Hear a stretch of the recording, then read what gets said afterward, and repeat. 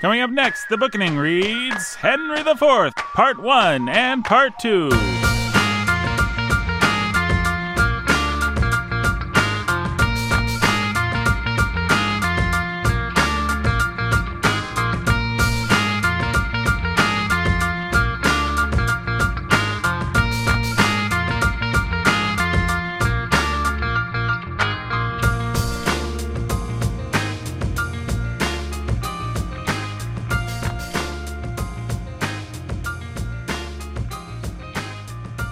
Hey everybody, welcome to the Bookening. This is Nathan Albertson, your humble and obedient host. Didn't like the way I said that at all, and it wasn't intentional. I don't know why it came out like that. You hoist us up to higher planes. It's kind of like a New Zealand. We're on a tight schedule today. I do hoist us up to higher planes. You hoist us up where we belong. I hoist us up where we belong, where eagles fly. Yeah. And Brandon? All you need is love. Yeah. That is a really cool scene in that movie, I will say. Brandon? You didn't know that we were making a movie pool? No. I don't know that we should say it out loud. Nope. Okay. It's Ewan McGregor. It's Ewan McGregor. Oh. The great musical theater star that is Ewan McGregor. I know the movie now. Brennan, you're Brennan, the scholar who's baller of reading. I am. You're on a tight schedule today. You're going to am. Washington, D.C. as soon as this recording ends. I am. Got a meeting with the president. And then got a meeting with the president. Yes. Right. Going to secure some funding for the Bookening. Oh, yeah. So we can make Jake walk around that. Public funding, baby. Yeah. A little public funding for the Bookening. Hey, if it works for PBS, we're better than PBS, right? Yeah. We are better than PBS. Yeah, the Public Broadcasting Society? What's the S stand for? Service? Service, probably. It's not the Public Broadcasting Society. Sounds like a Public Broadcasting Service sounds System. like a very alphabet soup from the 1930s, Right. 40s, or 50s, or whenever it was created. Like the National Broadcasting Company or the Columbus Yeah. Broadcasting, whatever. Yep. Yeah. You're Jake. You're the pastor who's a master of reading. Indeed. And we might even have to do donor shout outs without Brandon. That's how tight schedule we're on. Brandon's going to run out of here. Secure us millions of dollars. So he's going to walk down a hallway, West Wing style. People will be handing him folders and stuff like that. And They'll all be looking forward while chatting at each other, bantering wittily. His beautiful female assistant will say insouciant things to him, and he'll say while being half a step behind him. While being just half a step behind him, they'll have some banter, and then he'll go down a different hallway, talk to a different person. Yeah. And other people come in and out of office doors. I'll burst into the Oval Office and I'll say, "Hello, Mr. President. I've got your swan song here." And then the credits will roll as Brandon is drug out into the street and shot by Secret Service. Oh, and that is my highly topical West Wing riff. Yes. Aaron Sorkin's always topical. You know, it's hard for me and the wife to find things that we both like to watch, but we both really like to watch The West Wing. Because funny. It's just corny enough for her and it's just smart enough for me. I loved that show as a kid. It's a good show. Where can you watch it? Oh boy, we're on a tight schedule and this is what we're spending our time on. Guys, let's talk about Henry the Fifth. Nope. Fourth. Henry the Fourth. Well, we are going to talk about Henry the Fifth, but this is Henry IV, Part 1 and 2 today. Yes. Let's talk about them. What planet are these based on, Brandon? What planet? I think they are based on Mars. These are definitely Martian. Yeah, they have that liquid mercury running through their veins and all that jazz. But speaking of pop entertainment, I think we've said before that all modern entertainment somehow owes something to Shakespeare. Mm-hmm. Especially the first one where you have Falstaff and his goons. That's like the Guardians of the Galaxy. And then you have the other serious timelines happening over here with the father. And then they all kind of merge at that major battle at the end when the one guy gets to prove himself. The two Hals fight for the future of, or the two Henrys. And Chris Pratt gets emasculated entirely. Yeah. He would have 4 spin-offs, but that is what they're doing. Yeah, Shakespeare would totally have 4 spin-offs. Yeah, the Merry Wives of Windsor is a Falstaff. Well, and Shakespeare even has like a kind of cheeky, like, he has like the post-credits, there's more coming, the guy. Yeah, and then like Marvel does sometimes completely disappoints because Falstaff doesn't really appear at all in the fifth Henrys. No, don't we? Yeah. We actually just get like a note like, hey, by the way, Falstaff died. Yeah. So hey, by the way, the Guardians of the Galaxy's ship got blown up. Yeah. Oh, well. Really sad. But yeah, so it was, I point this out with my students when we read Romeo and Juliet. At the end, you have Friar Lawrence and Romeo and all these characters running towards this final scene, which is a graveyard. Mm-hmm. And I'm like, Rowling couldn't do it better. Right. Nobody could build this tension as well. Shakespeare already knew what made for good tense theater. Right. And so a lot of people get this idea that Shakespeare would never play with you, be theatrical, or like plot was beyond him. No. You know, my goodness. Shakespeare's one of the great showmen. It sounds like people who've never read Shakespeare. Yeah, but I think that people get that impression, like Shakespeare's the black tie society. So you're going to go there and you're going to watch, and it's going to be very it's not going to be fun to watch, but it's Shakespeare. But that's not Shakespeare at all. He's fun to watch. Everything is tense and building towards these climaxes, and he knows how to pay off. And he's not above being like, well, here's where the sword fight needs to go in. I really like, here's an action scene, you know? Yeah, Marvel's a much better comparison to Shakespeare than, what did Scorsese say? The MCU is not cinema. A theme park ride, I think is what he said. Oh, well, then I guess this was a theme park Well, ride. yeah, so is Shakespeare. That's the thing is, I know what Scorsese means, but he's just denying that good storytelling, including his storytelling, has a theme park element. It crests, it dips, it... Sure.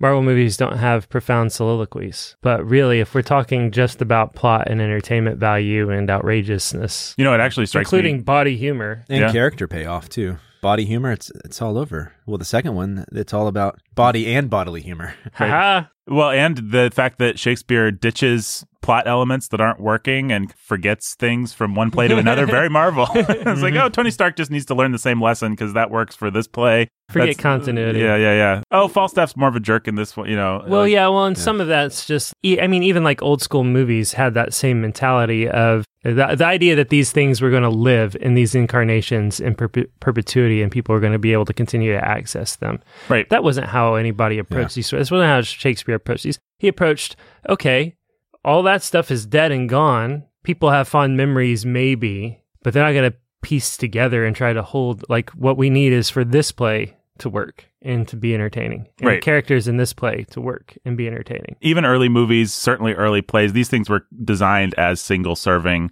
entertainments. If somebody's writing a TV show now, they're thinking about the fact that somebody's going to watch it more than once. Somebody's going to look for all the details. They're going to go back. They're going to screenshot it. They're going to break it down on their websites and in their podcasts. If our characters go to a coffee shop, what's the name of the coffee shop? How does that tie into the larger themes of where we're... How many Easter eggs can we pack in for the ultra nerds? Like, even if we're going to do a Joker movie, like, what's the street name? Like, what's the name of this character? It's going to be a hat tip to the creator of Batman. The old serial movies aren't thinking that way. They're assuming you hardly remember and you're going to keep track from when... And that is the virtue of Marvel. They keep a real continuity, but also one of the smartest things they do is they just say, okay, the larger continuity is fine and we can pull that together in, our team up films, but this one solo film has to work as a standalone film.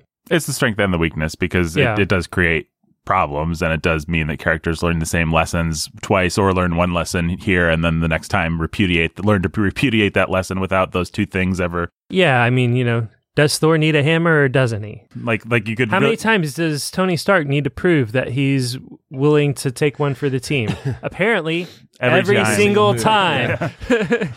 Oh boy, but I just came up with my hot take on Captain America. He is a reverse Prince Henry. That's my snobby Shakespearean hot take. That's his arc. Is I'm a guy that takes responsibility for people and wears the majesty of the role as Captain America that's been given to me. And the lesson I need to learn is that I should be a little bit more like Falstaff. Live for myself. Just live for myself. That's interesting. Yeah, I think you're right. So Scorsese said that, huh? Yep. Not cinema. You almost wonder if Marvel put him up to it, because then you've got this like whole round. Samuel L. Jackson responds. Robert Downey Jr. responds. Yeah, well, which, by the way, Scorsese, like, let the 74-year-old genius have his James dumb Gunn opinion. responds. We don't need to respond to this stuff. Who cares what Martin Scorsese says? He's allowed to. He's earned the right to sit on the porch in his rocker and wave his cane. Nobody needs to be indignant about this. Some of the responses were fine. James Gunn's response. Gunn was very gracious. And with some of the other ones, you have to imagine like some reporter stuck a mic in. Oh sure, yeah, right, like. Well, then my rebuke is for the reporter. Like, exactly. Like what else is Robert Downey? All Robert Downey Jr. said was, "It's not cinema." Well, it's in theaters, isn't it? I thought that was what cinema was. Okay, it's a work of narrative entertainment designed to spend some. It's on film. It's on screen. Well, speaking of works of narrative entertainment, let's talk about the work of narrative entertainment known as Henry IV, Part 1 and Part 2. What did you guys think? We should say we watched, in case people aren't tracking, we watched the Hollow Crown version with good old Tom Hiddleston playing Loki Hal. Himself. Loki himself. Yep, there's the tie-in. As Falstaff, some guy. As Henry the Fourth, you got your Jeremy Irons. Mm-hmm. Decent actor. Yeah, decent actor. Kind of an annoying voice though, screechy. Yeah. Don't care for it. You were right. Not a good continuation of the Bolingbroke from the first movie. Didn't really seem like that would be who he becomes. No, but let's actually start there because this is actually part of the Marvelization of Shakespeare. I mean, he's not a good continuation of Henry from Richard. But neither is the character as written. What he needs to be is, I mean, this is just a new Henry. Mm-hmm. Right. And Jeremy Irons is pretty perfect for it, really. Yeah, as much as I said I would have liked that guy, the more I sort of looked at the play, I thought, it's nice that they made a break because... You need him to be the contrast that Hal is going to...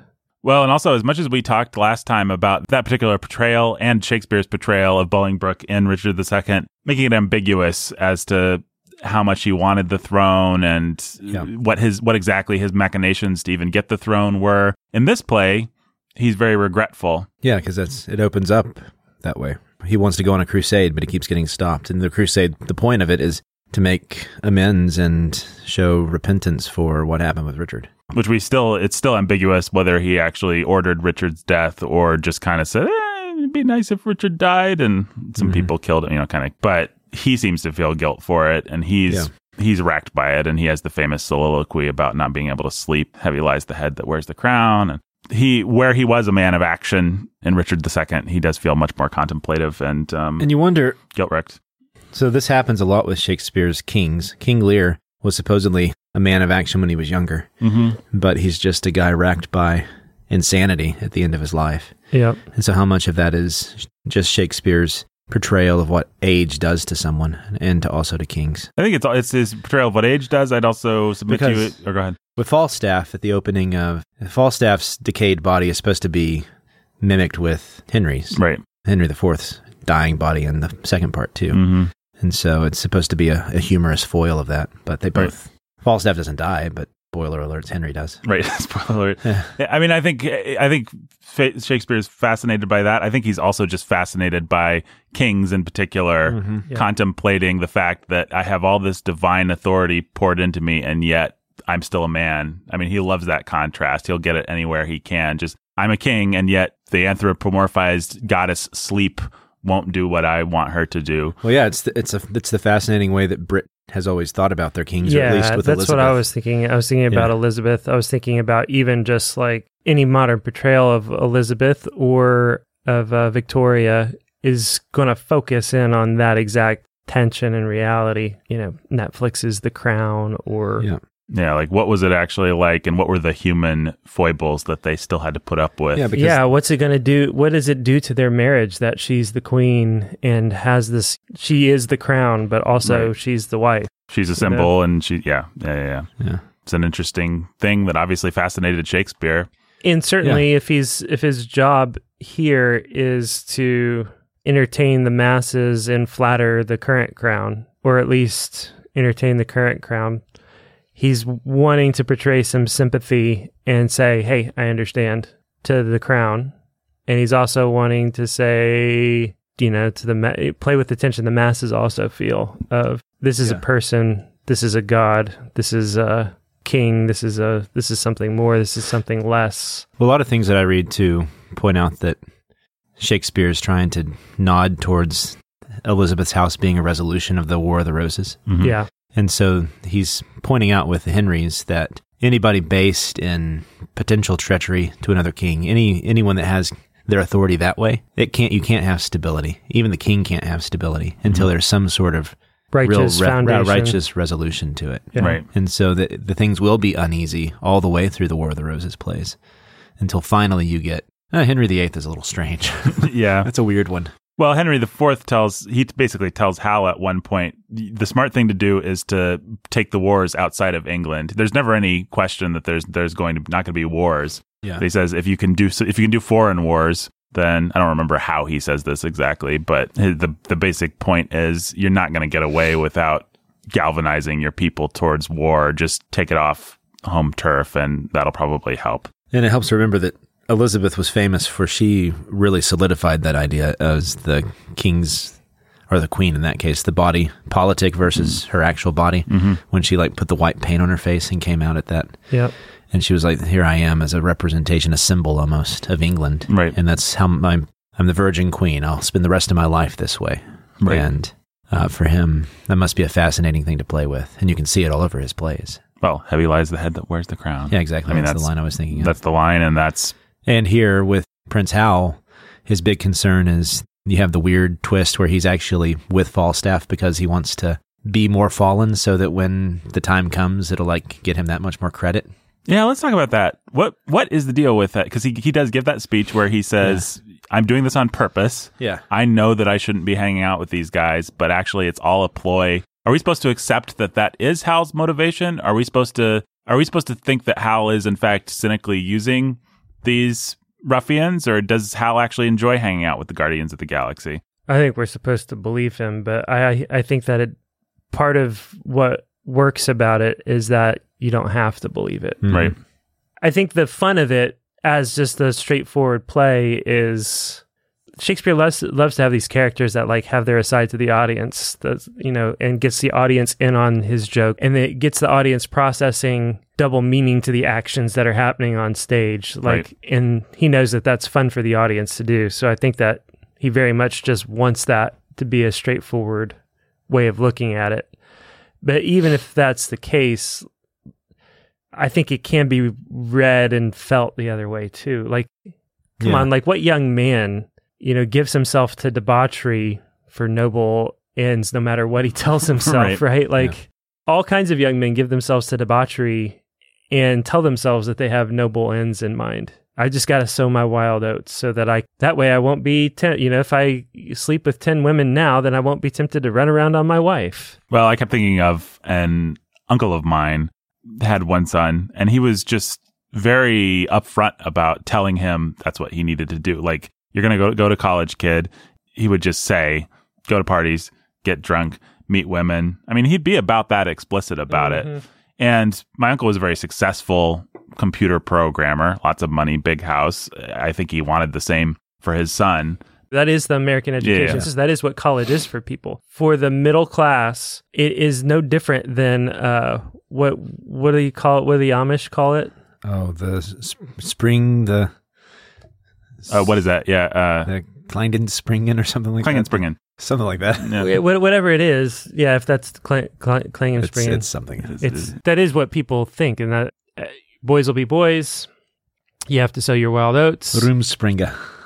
What'd you say? Rumspringa. There you go. American Christians send their kids off to college knowing and expecting this is just how it has to be. Mm-hmm. These things will happen.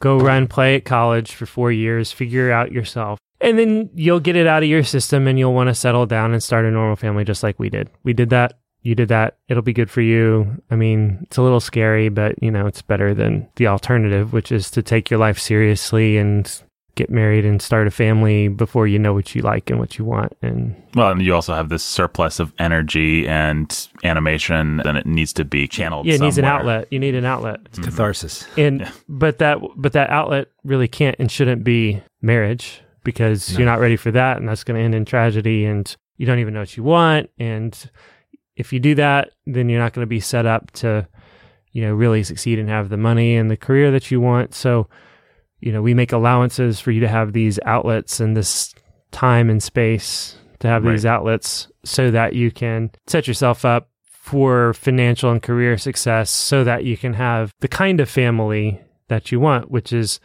the clean, upper middle class family with a picket fence and 1.5 kids and a puppy. And neither of you spend the rest of your life tormented about the other's past that they had for like 4 years. Nope. Yep. I didn't even give any thought to that. Well, as far as whether or not you're supposed to take it seriously, I do think Shakespeare plays with that, because it's what we saw with Bolingbroke too. In the Richard II, you don't know whether or not he's behind the scenes making everything happen, or if he's just kind of caught up in it and allowing it to happen, because so when he executes the two friends, right? And you find yourself in situations like that where you're kind of going along with it, but you also feel like you're just taking advantage of the situation that you're in. Yeah. And also you're kind of you also just feel like, I don't know what to do. And then we all feel those moments where you're just pushed along with some wickedness or whatever's going on. And you're just like, okay, I have a life experience that makes me sympathetic to Prince Hal here, and thinking, yeah, at one point I'm like, yeah, I'm using this for my career. This is great. But then also at the other, you're like, no, this is just my weakness and I have no clue how to get out of this. Yeah.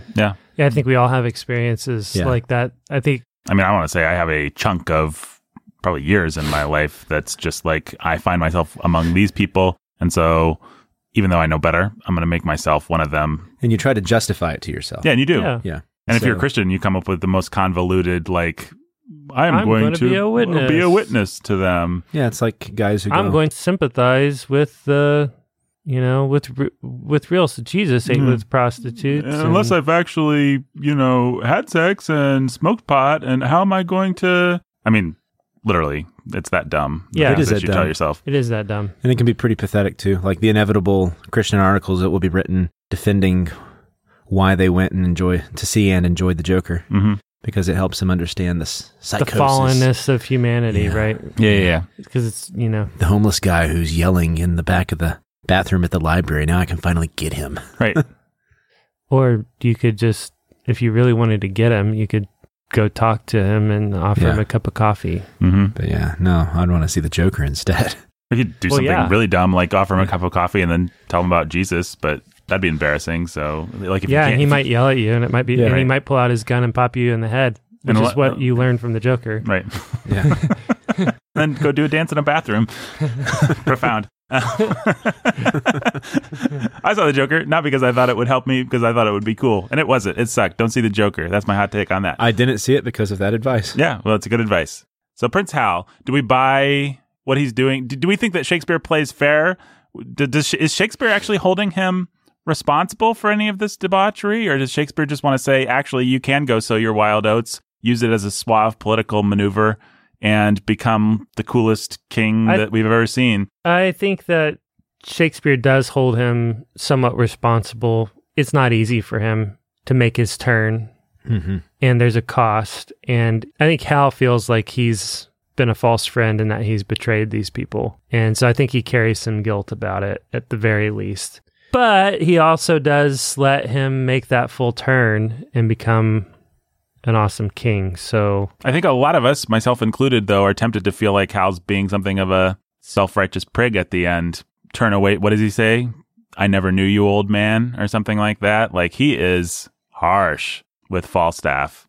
And it's like, here's an idea. You can be harsh with Falstaff. Falstaff's an idiot and a debauched man and deserving of your scorn, but don't be his friend for years, and then turn on a dime and say, well, now I'm wearing a robe and have a crown on my head, so get out of my sight. Yeah, I think that's part of depending on how you play that, if Falstaff has a place in your heart and you have to then betray him, what do you do? What is somebody like that? How do they do that? They have to screw themselves up and be a jerk.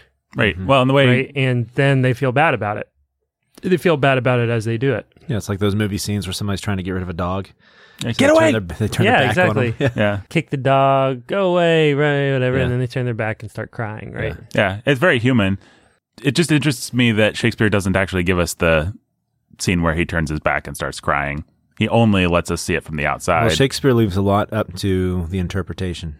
Right, and modern interpreters are always going to basically make it, and I think this is what the Hollow Crown did. It's kind of the tragedy of Falstaff, actually. Falstaff, we really like him. And of course we really like him. Shakespeare intended us he's a likable... Shakespeare really likes witty. him. Yeah, everybody loves Falstaff.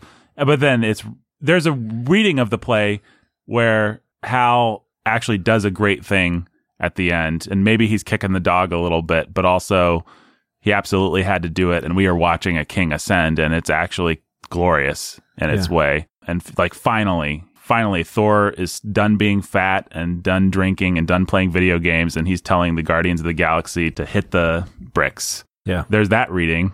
And then there's the reading where, oh, well, okay, maybe it had to be done, but it sucks for Falstaff. And there actually are two different ways you could play this, I think. And I understand the answer to that is they're all in there, but you can also really make Falstaff more the guy we love to hate or the guy we hate to love, depending on. And is your question whether or not Shakespeare most of that's just going to be up? casting? Yeah, I mean, honestly, like, can the guy you cast as Falstaff make you?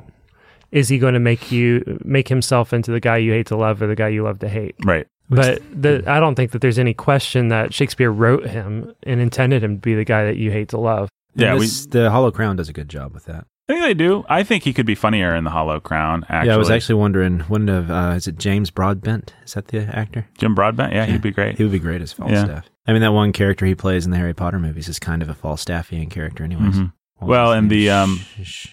Sugar Nose or whatever. Sugar Nose, yeah. But you could also get Hagrid to play Falstaff. You know, you can get somebody really lovable and just putting on. Orson Welles famously played Falstaff and gave a very commanding, boisterous, big Santa Claus in all his glory kind of performance. There are the guy that played Sulla. What is his name? John Rhys Davies. From Indiana Jones, Gimli. He's pretty famous for his Falstaff, I think, on the stage or some. That makes sense. And, he'd be great at. Yeah. I think there's a lot of potential for him to go. You feel like he could go anyway. Mm-hmm. Yeah. But do we see a particular, I guess my only question is, do we see a particular way that Shakespeare wants us to go, or is it really just left to interpretation? And at the end of the day, are we supposed to be like, Hal was a little mean, or are we supposed to be like, go Hal? That's the glorious king rising. Yeah, finally the king has risen. Or is the only answer all of the above? I really feel like the only answer is all of the above, because even if you look at, I mean, the whole play or set of plays is this tension of, on the opposite side of Hal and Falstaff is Hal and Henry, right? And his relationship to his dad and his desire actually to please his dad. You know, it's just set up to be full of all kinds of maybe unresolved tension. Our actors and our directors can try to resolve some of that tension for us, but wherever they resolve tension on one side, they're creating more tension on the other side. If you simply make Falstaff sympathetic, then it's not such a great, glorious thing that we're supposed to be celebrating here. Right. If you make it just that, then suddenly you feel bad about Falstaff. If you make it like he created a play where you can't fully relieve tension at the end of the day. So the question is only, where are you going to leave tension? Are you going to stand in the middle so that people feel tension on both sides? Or are you going to lean hard one way or the other so that the tension rests one side or the other? But that's why I think he was just playing with the he wanted there to be tension about it all. Right. Well, and is it funny that maybe the most moving scene to me in watching these two movies versions was the scene with, I forget what his name is, like the Lord Chancellor or someone. He's this guy that's been a real stick in the mud foil to Falstaff for most of the play. Yeah. And then when Harry becomes king, this stick in the mud, Sam the Eagle type character is afraid that because he's put Hal in jail, because he's actually punished Hal when Hal was sowing his wild oats, he's afraid Hal's going to take his revenge. And then he has this great little speech saying, you know, I was invested with the king's authority and I was doing what your father wanted, and if you had a son, wouldn't you want me to do the same? And then Hal actually says, yes, I would. I understand completely. He calls him father. That's actually, to me, the most moving moment. I was reading over this last speech of his to Falstaff. He talks a lot about how he's changed now, and that if Falstaff changes, he'll be welcomed back and maybe even given advancement. And he gives him a pension. Yeah, and so there's tenderness even with Henry's rebuke at the end. So I don't think that I think Jake's right. I think that Shakespeare's playing with the tension here. That he has some fondness and tenderness towards this old man, even though he is debauched and he knows now he can't have anything to do with him. Yeah, well, and I think the thing you guys said about the kicking the dog thing is right. He says all this stuff that seems intentionally a little bit over mean, like, you know, the grave would thrice gape for you, fatso. It's like, it's the kind of thing you say to someone, as you guys already pointed out, when like it hurts too much to just be honest and cold the way that you should be. So you exaggerate, you punch hard. And don't forget also that there was an audience for that scene. The additional layer to bring to it is that not only did he have to kick the dog, but he also had to let the people around him know that he was burning his bridges with the mangy mutt. Well, and anybody who's ever had any authority invested in them in their lives knows you do have those moments where it's just like, you watch those stupid YouTube videos where the dad burns all the CDs or smashes the TV. Right. Yeah. And you always kind of think, well, okay, the dad had this cathartic moment. He felt really good about, where he didn't discipline his kids for 15 years and then he tried to pack it all into one ritual act. And then probably they just, as may or may not have happened in my family, a TV was thrown out was literally thrown out the door, and then a TV was bought within the same 24 hours. Within the same 24 hours. Maybe I'm exaggerating a little bit, but that's my memory of it. But I say that not to be too hard on those dads. I think anyone who's been in a position like that knows sometimes in order to jumpstart your own ability to discipline, to jumpstart your own authority, you do just come out swinging. And you got to. There are times where you have to shake things up, and you have to say, "Hey." You have to communicate the status quo is changing, right? And if you come home, if you've been chronically weak in your discipline and allowed your kids to walk all over you, there's a sense in which you got to start taking baby steps to correct that. But there's also you're talking about teenagers who are just going to roll their eyes at you. Mm-hmm. You got to do something to shake them awake. Get their attention. Hey, no. Yeah. Hard reset. A hard reset. Yeah. And then you can, after you've done that hard reset, you can dial things back a little bit, but what you can't do is give up the authority that you've just reclaimed, or you make yourself twice a joke. Yeah. Mm-hmm. And so there is some of that going on here. Well, that's what you're recommending or suggesting. Yeah, and I think you're right. I mean, but the best thing to do is to discipline your kid if you're a father, or if you're a prince. The best thing to do is just to be a good prince. I don't agree with Hal's basic philosophy of everyone will respect me more if I'm an idiot first, but the best thing to do is to establish the authority from the beginning. But if you haven't, I think it's easy to despise a hard reset, and we shouldn't, actually. Yeah, and I do think part of it does come just from his natural sympathy with these characters. Because you see it at the beginning with the position and the page that he gave to Falstaff, even though it was a little bit of a joke. He gives that page to Falstaff to help him. And And by the end, he is, the last thing he says is, if you change, I might give you some advancement, but I can't have anything to do with you. I don't want to justify Hal's strategy, but I do want to say that if Hal was legit concerned about the whole court thinking that he's just a pushover, that setting himself up for a hard reset, not just with people like Falstaff, but with the court, was pretty savvy. Yeah. One way or another. Maybe not the best way to set himself up for a hard reset, but you have think about Solomon and think about Rehoboam. Rehoboam is concerned about this same kind of thing when Solomon dies. How do I establish myself as an authority and not just the boy that everybody knew? And the wise counselors are like, here's what you do. You ingratiate yourself to all of the officials and the people. You lighten the load a little bit. You show yourself to be gracious. You win their love first. And then when you have your opportunity, you need to bring the hammer, you bring the hammer, and people will respond to it.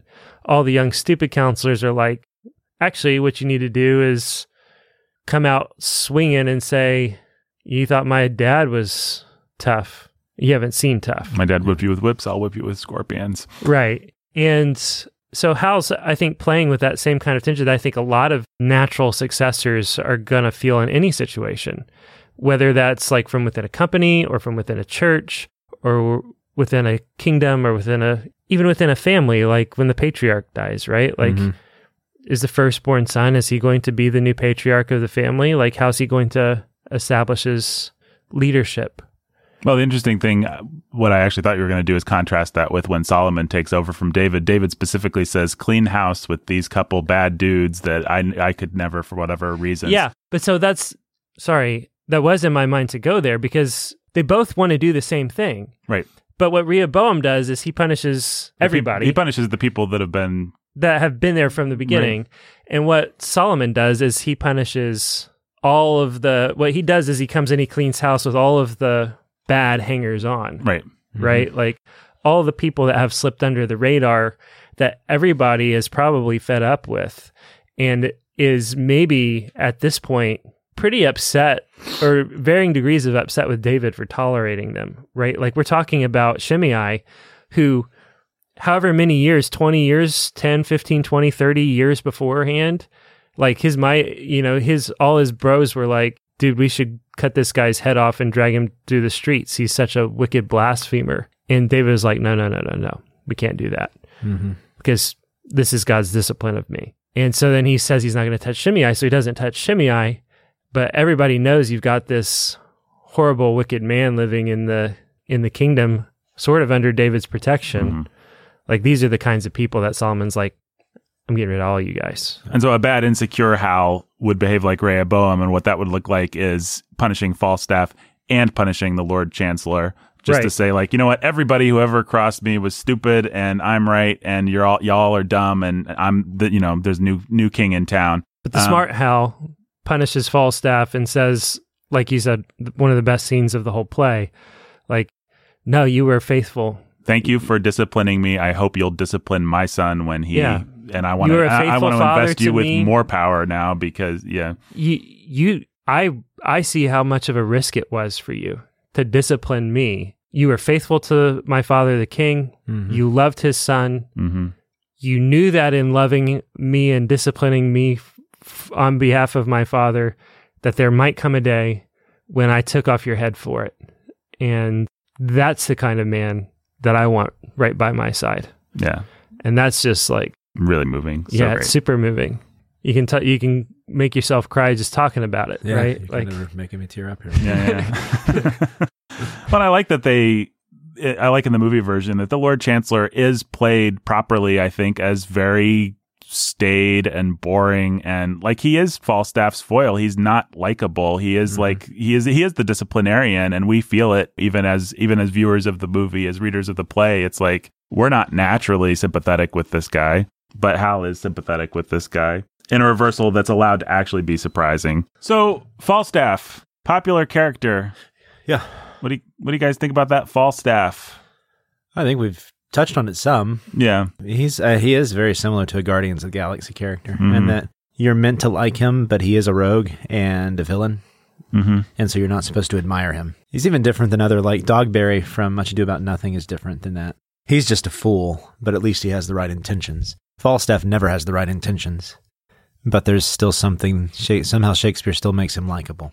Well, he's self-aware, and self-awareness goes a long way in a character like this. All the famous bad boys of literature and film that we like are bad boys that kind of are roguishly charming about the very fact that they're... Like Jack Sparrow. Like Jack Sparrow, yeah, that's not a bad example of that sort of thing. You know, if somebody is just telling you that's what they are and daring you to like them, a lot of times people will actually respond to that by taking the dare, at least in literature. I mean, I submit to you, Falstaff would be a lot less likable if you had to hang out with him, and he was always screwing you over and taking advantage of you and lying.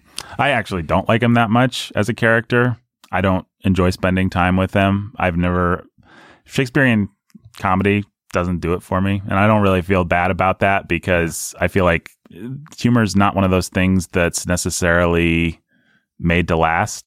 It's by its very nature transient, and so the things that people laughed at 500 years ago aren't necessarily the same things that I think it's different than drama. You know, the things that make us cry are the same things that, and maybe that you could argue, you know, we could get into a big philosophical discussion about humor and say the essential elements are the same things that make us laugh. No, you're right. I mean, a lot of the puns and jokes are lost on us now. Yeah, exactly. So. And some of it's still funny. Like, I tried to... Dogberry's legitimately a funny character. Brandon likes to host these Shakespeare nights. I was at one for the first time recently, and I heard it was the most fun one ever. But anyhow, it was. At one point, I was just sort of occasionally interrupting the play to make jokes, and I pointed out a pun that was lost on people, and nobody. I don't think anybody really got it. It was the idea. One of the the play was Much Ado About Nothing. Our British speakers. Yeah, I think that's right. Yeah. Our British speakers, now they can understand what we're saying. That's right, yeah. Our Brits will understand that for a Brit, nothing and noting sound an awful lot alike, and Shakespeare makes a lot of hay between much ado about nothing or much ado about noting. And so when he talks about noting people or noting if she's pretty or noting if she's ugly or noting this or noting that, he's making all kinds of puns throughout the play. And so I was just sort of like, I'll point out the obvious pun here, guys. And everybody looked at me like, what are you talking about? I was like, okay, y'all are here. Y'all think you understand this play and what's funny about it. But actually, like this pun, this running joke that the title of this play is built on, I don't think you get the running joke. Actually, one of the fundamental jokes of this play was lost on almost everybody in the room. And if you were there, I'm not trying to be insulting about it. I'm sorry if you feel insulted, but I'm sorry. That's just the way it is. And there are all kinds of things like that in all of Shakespeare that are lost on all of us all of the time because we just don't get the puns. We don't get the references. We don't get the connotations, certain elements of double entendre. Those have been lost to us. Yeah, well, I would just add to that I think drama, when you dilute it through having to think about it through Jake, Jake can explain why something's sad and you can get sad as Jake's explaining it. You can read a line of Shakespeare, not know it, puzzle it out, and then feel the dramatic weight hit you. With a joke, a joke is a delightful, instantaneous surprise. It's generally speaking, I thought the gentleman was going to walk forward, but he slipped on a banana peel. I am surprised by this. It makes me laugh. The sudden delightful surprise of the gentleman being stopped in what I thought he was going to do and doing something buffoon. That's basically at its core what a joke is. It's a delightful, instantaneous reversal of what you were expecting. You can dissect why Shakespeare was supposed to be funny, but it doesn't come through the dilution, trying to say, like, by the time you figured it out and translated it for yourself and done the math in your head to make it all work out, it still ain't going to be funny. Yeah, the opening to Romeo and Juliet is all a pun on the word collier. I'm laughing already. Collar, and all these puns off of that, and we don't even know what it means anymore. So yeah.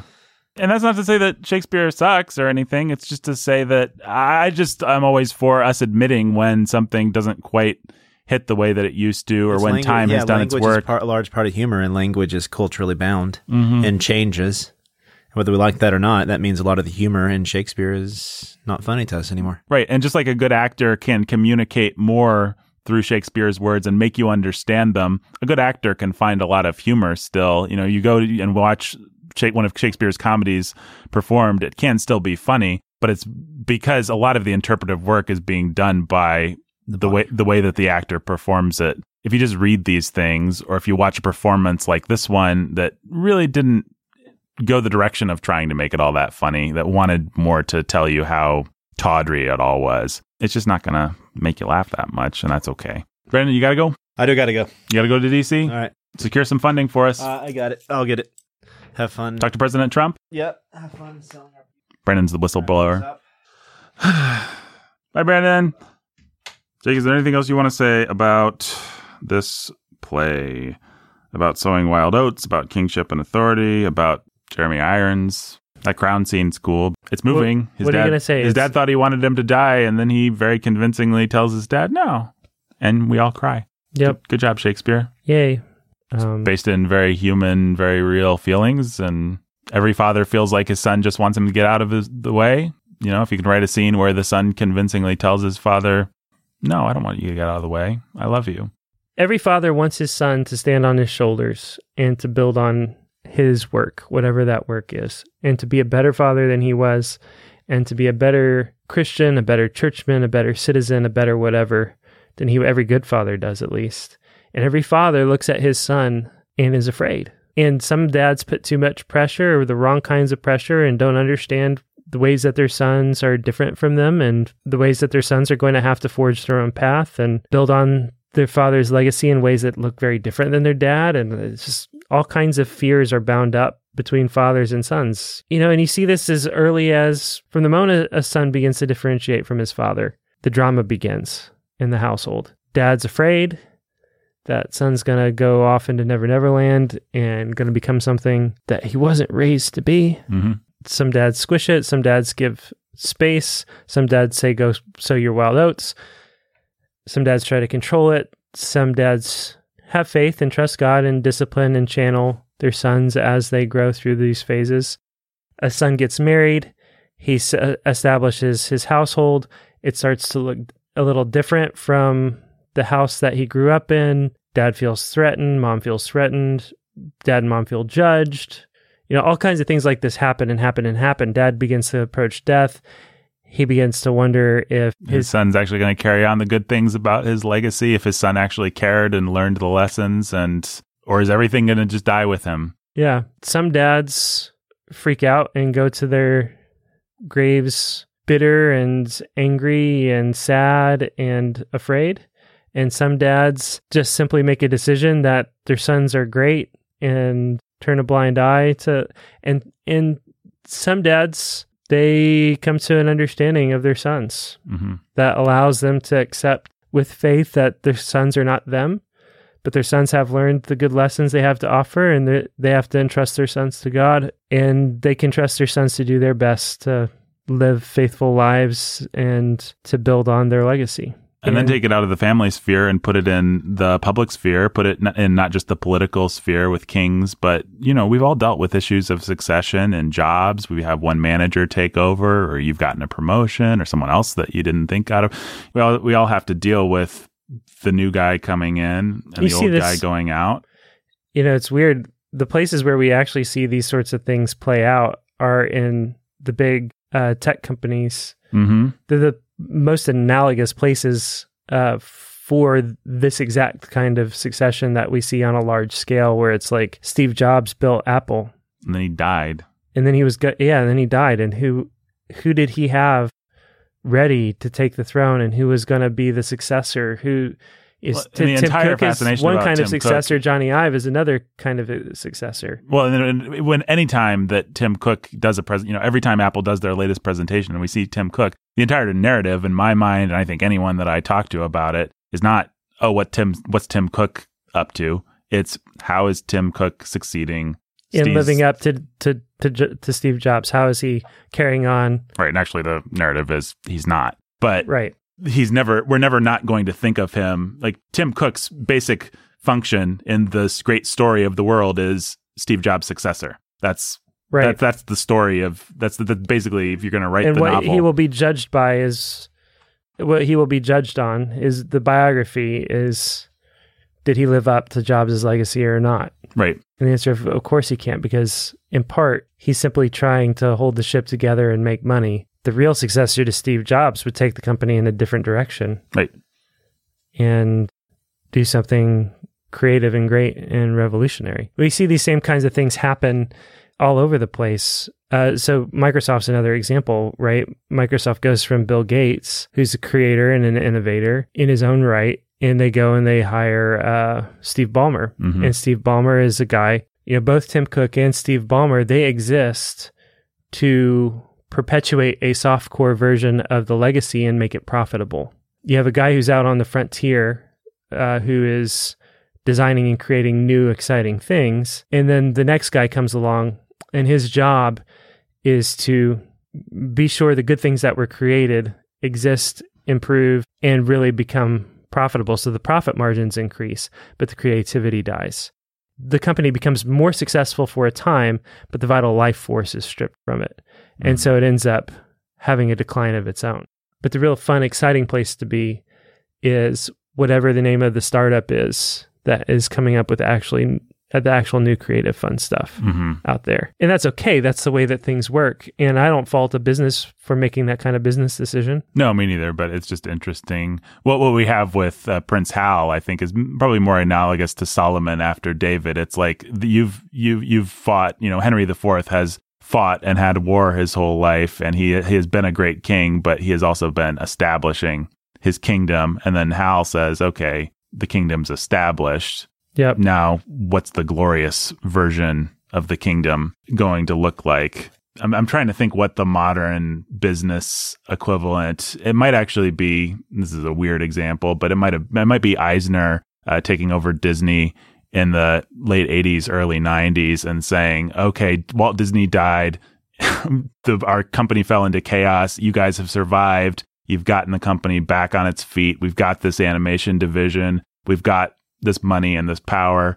what do we do with it? And then he ushers in, and he's nothing if not a businessman that wanted to make money, but he managed to usher in an actual renaissance of animation with Beauty and the Beast and Little Mermaid, Aladdin, The Lion King. Those would be the pinnacles. And then they tried to perpetuate it, and it fell apart with the next generation. Yeah, now they're rehashing it, right? Right. It's always possible that at some point Disney's going to wise up again, and they're going to they're going to find the creative. What would be really smart is if instead of finding the creative people out there and pulling them in to rehash these properties, they found them and gave them freedom to create the next great thing again. Mm-hmm. That's what a company in that position has the power to do, right. Is provide the protection. They have so many resources at their disposal. They can absorb some real creative risk, and nobody's going to declare the death of Disney if they take a real creative risk and it flops. Disney's not going anywhere. Yeah, but companies like that, once they get big, they get risk averse. Yeah, and it's not even the company might say we're not risk averse, but if I feel like if I really want to make John Carter of Mars, and I feel like if I make John Carter of Mars, the company can absorb it, but I will also get fired. Right. Then I'm not going to make John Carter of Mars. That happens to be an example I pulled that they did make, and it did flop. But the people that made that needed to be able to feel like the company had their back to some extent. Yeah. And that's why these things don't happen very often, is because executives are scared, and executives know they will just be sent into exile. They will be punished. They will be creative people. They have they necessarily have a sort of vibe that they create. Like a James Gunn movie is going to feel like a James Gunn movie. No matter if it's in the DC universe or in the Marvel universe or somewhere else, it's going to feel like James Gunn. It's going to have his stamp on it. A Scorsese film's going to have the Scorsese stamp on it. Well, you have a company like Disney. They have this culture that's been created that is now on brand. And now, instead of the brand being, we're creative, we're innovative, we take risks, we do fun things, we strive for, real excellence. We'll shelve a film, we'll kill a project if it's not good enough. We'll take a risk here, we'll take a risk there. We'll push the envelope here, we'll push it. If that's not, that may be how a culture like this starts. But once they find their success formula, then it just becomes about repeating the formula, being on brand. Anything that deviates from that, that's a risk that you can't really afford to take. And so then you end up getting the cheap version and cheap version after cheap version after cheap version of what sold to begin with. And sometimes the cheap version of what was really great is still good enough. And for some people it is. But if you're a truly innovative, creative person, that may be a good place to get a start or build some credibility, but that's not where you want to live. I don't know exactly how this ties in, but I just keep thinking about something I saw about the fact that Disney was developing Pocahontas and The Lion King at the same time, and everybody wanted to work on Pocahontas because it had a princess, because it was woke, which it's really not very woke by nowadays standards, but it felt pretty woke back then because it was continuing what they thought they did well. It was on brand, basically. And then you had this dorky, what was perceived at the time to be this dorky lion thing that the closest analogy would be Bambi in people's minds at the time. Just like, Kimbo the White Lion? Yeah. What is this? Like, is this going to work? This is weird. Like, it's still a Disney movie, but it really felt like the B Project, and it felt like the B Project precisely because it was, albeit a calculated risk, but a risk. And so people were like, put me on Pocahontas. You can go work with the Lion King team or Pocahontas. Well, everybody wanted to be associated with the thing that was going to be successful and the thing that was going to be on brand. And it was Pocahontas. And, nowadays, look, I kind of like Pocahontas, actually. I don't think it's terrible personally, but I don't think I'd never liked it. I don't think it's very fondly remembered. I have no fond memories of it whatsoever. Yeah. And The Lion King is a stone cold classic. All of which has everything to do with the crown scene in Henry the Fourth Part 2. These are this is what's great about Shakespeare is you can read Shakespeare talking about kings and princes from 500 years ago and end up talking about Disney, or I could have taken us in the direction of talking about sports and these legacy franchises and teams. And absolutely. They're all, need to always find the successor and who's going to be the next Michael Jordan and who's going to be the next LeBron James, and is it possible to be and how do you, if you're tagged to fill those shoes, do you create enough space for you to just be yourself and all that sort of thing? But one of the reasons we're so interested in these things, one of the things that reasons it resonates when we read it in Shakespeare is because we actually do all find ourselves. I mean, the other direction I was thinking is, what about your high school job at McDonald's? Didn't somebody take over at the manager, and didn't you like the old manager? Wasn't the scuttlebutt while everybody took a smoke break about how that person was ruining this particular McDonald's store? And so these issues of succession. And did he succeed in winning everybody to himself, making everybody love him and respect him? Or did he fail? Did he succeed by cleaning house and getting rid of some problem people that the old guy tolerated? Or did he succeed by, a manager moving into McDonald's has to make all the same exact kinds of decisions. Who do I fire? Who do I keep? Where do I, make my employees feel like I'm their friend, I'm a good guy?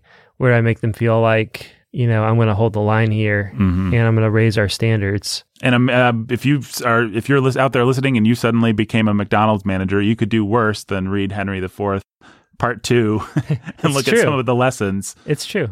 Who is the person that has been disciplining everybody and they've actually really appreciated it? And how can I get behind that person and say, you know what, actually, I'm going to hold this person up? And who's the person who's fun and also wastes everyone's time and makes everyone's job harder?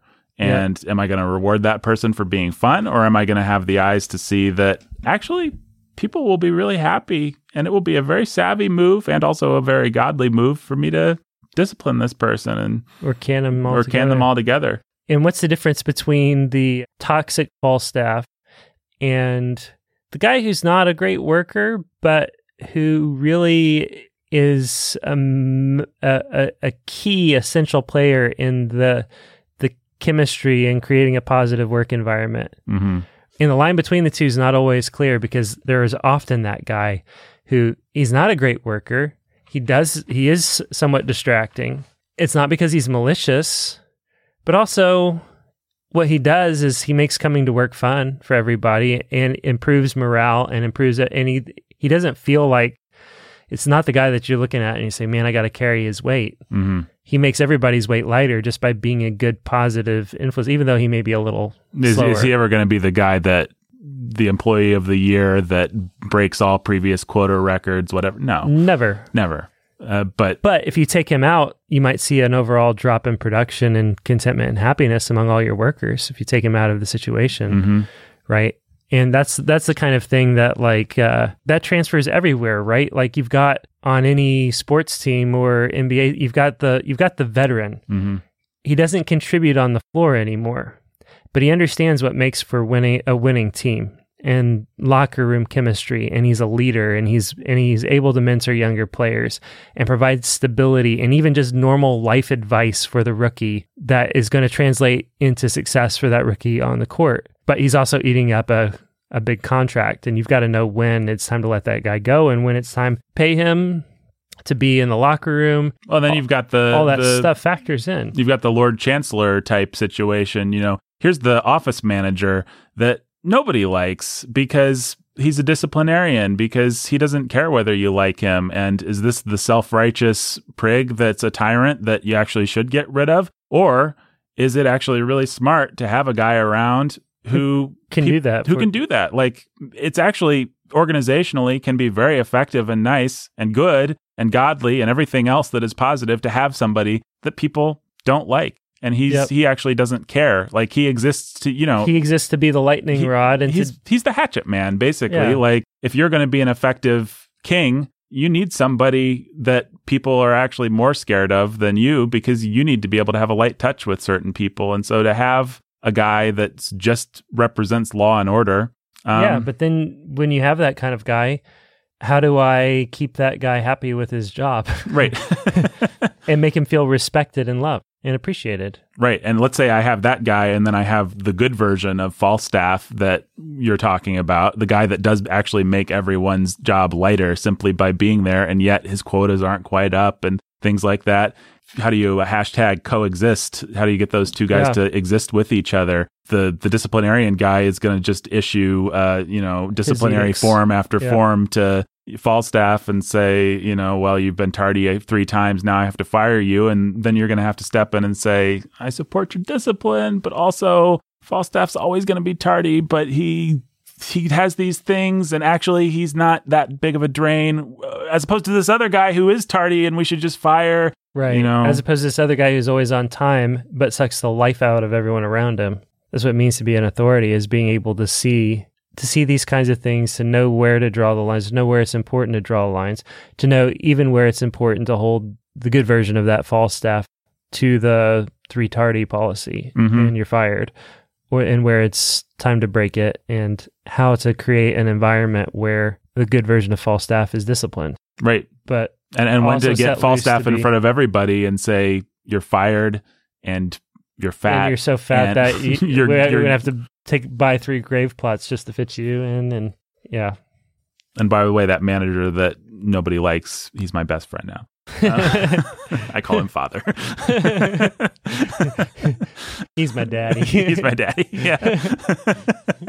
Well, what I like is what I'm imagining. Who knows? We don't know. We know so little about Shakespeare, actually. But what I'm imagining is that Shakespeare had this kind of drama in his. Shakespeare worked at McDonald's, basically, right? He had this rowdy little playhouse, but there were issues of authority and of hard work, and so he's able to take those things, those relatable human things, and extrapolate, okay, if you're like, what's the big king version of this? How does this look if we take a classic hero, if we take a big important person with a big important role in life, and we graft these simple human challenges onto what he does? Where does it look like? What does this look like when life and death is at stake?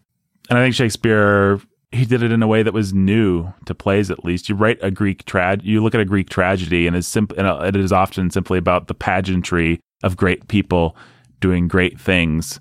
But Shakespeare finds that human challenge that, no Greek king ever, we just get a scene where he's awake at night and he can't sleep, and the whole scene is about when you're king, sometimes you still can't sleep, and it sucks. No, when you're Odysseus, you can always sleep when you want to sleep, and you can always kill the bad guy when you need to kill the bad guy. And what's great about Shakespeare is that he gives you those big Homeric plots where things are happening and exciting, and the bad guy is dying. It's not this emo, angsty, like the bad guy didn't die because actually in real life bad guys never die kind of HBO crap. It's what is the human angle on these big, exciting things? How does it actually look? How does it actually feel to be part of a Greek tragedy? What's your sleeping habits like when issues of succession and kings and life and death are on the line? Well, donor shout-outs. Robert and Rhonda the Lovebirds. Robert and Rhonda the Lovebirds. The Artful Anthony Dodger. The Artful Anthony Dodger. Little Anthony Cigar Store. Little Anthony Cigar Store. 114 West Magnolia Avenue, Suite G, Auburn, Alabama 36830 is where you go for all your cigar needs. The Immortal Chelsea E. The Immortal Chelsea E. Hey, Anthony, send us $3,000? $3,000, or alternately a box of your best, and we'll smoke them behind the paywall for you. We'll smoke them behind the paywall. Absolutely. We'll be happy to do that. Jimmy Beam and Little Annie Oakley. Jimmy Beam and Little Annie Oakley. Lily of the Valley. Lily of the Valley. Andrew Nestor the Lovebirds. Andrew Nestor the Lovebirds. The Keith Master. The Keith Master. David's Mighty Men David's Mighty Men Trucking. John and Jill and Little Baby Max. John and Jill and Little Baby Max. Katie, who are cold and Jane love Katie cheese. Are cold and love cheese, and also C.S. Lewis, including until we have faces. I think I'll make it until. Fairy Princess of Wonder and Happiness, Mother Beth. Fairy Princess of Wonder and Happiness, Mother Beth. Consul Prime Adam. Consul Prime Adam. Galactic Princess Emily. Galactic Princess Emily. Jeremy the Dark-Hooded Lord of Death. Jeremy the Dark-Hooded Lord of Death. Nathan Not Me. Nathan Not Nathan. Maya.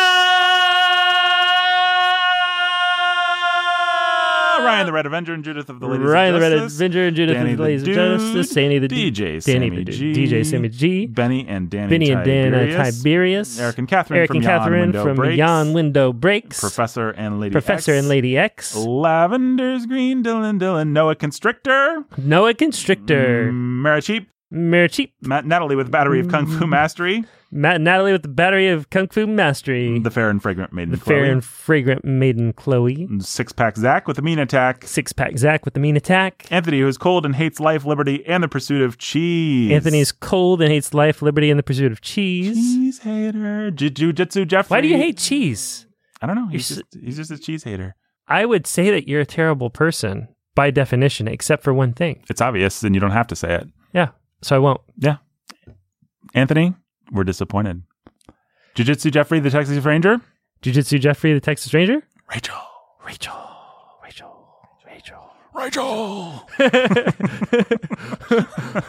Martha. Rachel was Batman's girl, right? Yeah. All right. It's what we do that defines us. Oh, brother.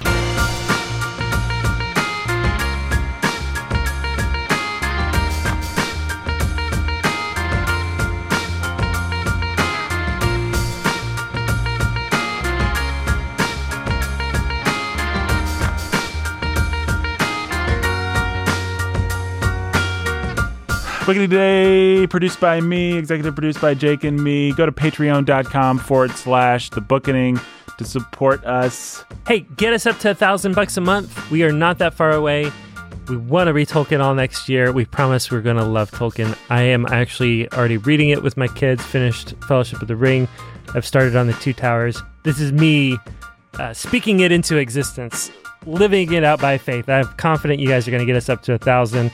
I'm so excited to talk about these books. I'm excited. There's a lot more to talk about. They're not just simple children's stories. Yeah, there is a lot to talk about with Tolkien, and it will not be a Narnia type situation where we are sad about it. Certain elements, actually. I mean, we may have some criticisms, but I think overall, there'll be a lot of positive energy coming your way vis-a-vis Tolkien, and we'd love to talk about it. We have a lot of thoughts, a lot of mental territory to explore. Be fun to go back to those things and wade through those Peter Jackson movies. And Jake's been reading the books to his kids, if I'm not mistaken. Yeah. Yep. And in fact, I just said that to them. Yeah, you did. Well, I'm definitely not mistaken then. Yeah. $1,000 a month. That's what we need. So if you can do $10 a month, if you can do $5 a month, if you can do $25, if you can do $50, then we'll send you a book.